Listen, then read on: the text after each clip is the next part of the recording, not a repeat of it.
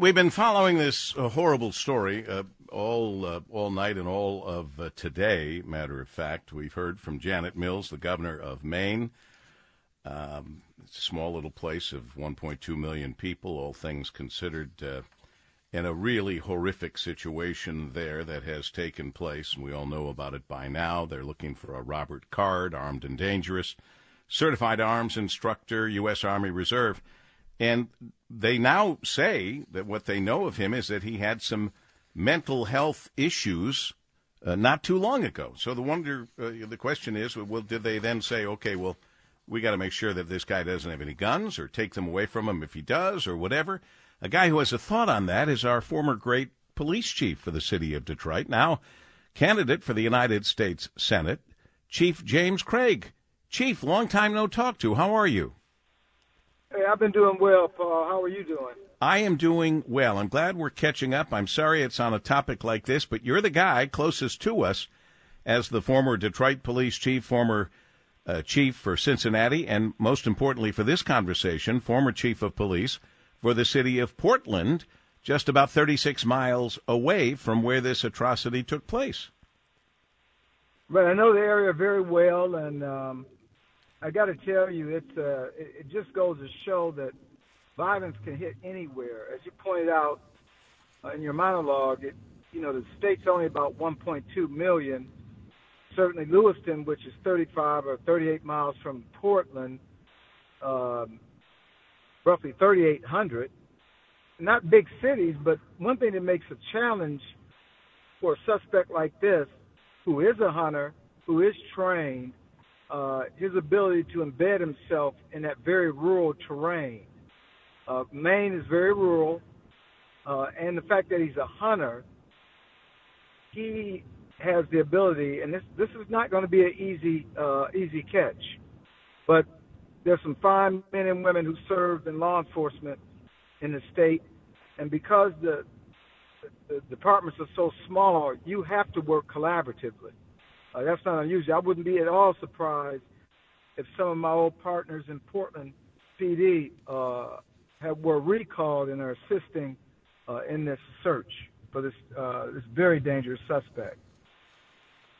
Yeah, there is no doubt that police agencies from around the area, obviously including Portland, have joined in this really massive, very dangerous, by the way, manhunt. I mean, this guy could be hiding and could frankly get the drop on police and shoot several of them before they are even able to lift their weapons and respond. I mean, it's a dangerous, dangerous situation. What are the gun laws like in Maine? We've got Chief James Craig, former Detroit police chief, but also a former chief of police for Portland, Maine. What are the gun laws like? In Maine, well, in Maine, certainly getting a concealed weapon, I always tell this story. When I was brand new police chief, having come from California, which is very restrictive on getting concealed weapons permits. And I remember my first week I had, maybe 10 or 15 requests for concealed weapon permits, and the chief of police is responsible for approving those. And I denied them all. And so my staff came in vigorously saying, "Chief, do you know where you are?" I said, "Well, am I in Texas or am I in Maine?" He said, "No, you're in Maine, and we love our guns here."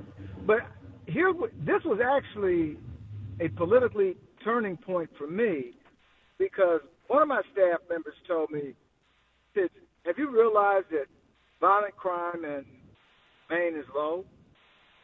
I said, "Yes." He said, "Because armed citizens can and do have an impact on reducing violence." And that's something that stuck with me throughout the remainder of my professional career as a chief of police in, as you pointed out, 3 cities, that armed citizens do have an impact. The only person that thought I was crazy for making that comment was former President Obama. He thought for a major city police chief to make that comment was kind of reckless. It wasn't reckless. It's a fact. And so the bottom line is there are a lot of Mainers who are armed, a lot of hunters, and relatively speaking, Maine is a very safe state. But again, tragedy can strike any place. I don't care how safe it is, especially in today's environment.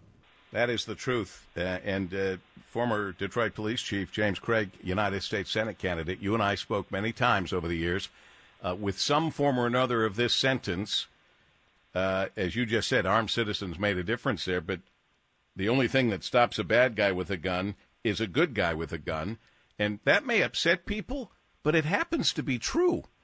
And you always wonder. Go ahead. You know, Paul, you're absolutely right. It is true.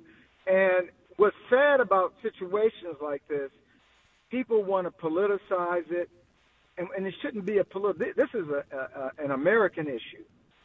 This is a us issue, and I just get so gun control. Now, what I will say, you know, I was very vocal, like I was here in Detroit, on different issues. But what I was most vocal about in Maine is the mental health system. It was severely broken. I can tell story after story. In this case, this individual who served in the military or was active in the military heard voices and wanted to shoot up his National Guard base. And so they evaluated him for a couple of weeks. Just don't know what happened next. Now, common sense should prevail. If this is a person in the military, obviously suffering from mental illness, is this someone who we want to maintain and hold on to a weapon? No, we don't. We want to do it the right way, of course. I'm not saying permanently deprive someone, but at least do it in such a way that, you know, people can be safe. Because I can't tell you, as many crisis situations I've been on here in Detroit, you know, vast majority of them are someone suffering from mental illness. Right. Do we want those individuals armed with weapons? No, we don't. And that holds whether you're Republican or Democrat. Right. We don't want dangerous, mentally ill people with weapons. Period. Well, you're absolutely all right. Before I have to let you go, Chief, how's the Senate race going? You know, it's not bad. We've only launched a couple of weeks ago. Early polls within 1 week of launching, it showed me with a double-digit lead over the closest GOP competitor. I don't get overly excited about polls, but this was a national poll that was conducted. In fact, in comparison to other Senate races in other states, my lead was the most significant. So I'm happy about that. We just have to keep the momentum going. That's critically important. And we need to raise money. You know, let's face it, these races, it's a lot of money involved, and so your listeners can certainly, if they're interested in the campaign, can go to www.chiefjamescraig.com. All right, I'm just writing it down because people will ask. All right, www.chiefjamescraig.com. ChiefJamesCraig.com. If you'd like to help support him in his United States Senate run as our former great Detroit police chief. And for today's conversation, the former chief of police of the city of Portland, Maine, just 35 to 38 miles away from where this horrendous massacre took place. The manhunt is still underway for a Robert Card, armed and dangerous. And he had mental health issues. And Chief Craig used to rail about that while he was in Maine, about the broken mental health system. And frankly, that could be said for a lot of places, not just there in Lewiston, Maine. Absolutely. Chief, thanks for being with us. Good luck to you. Stay in touch. Hey, thank you. I sure will. Appreciate you. I appreciate you, former Detroit Police Chief James Craig, here with Paul W. Smith in Focus on WJR.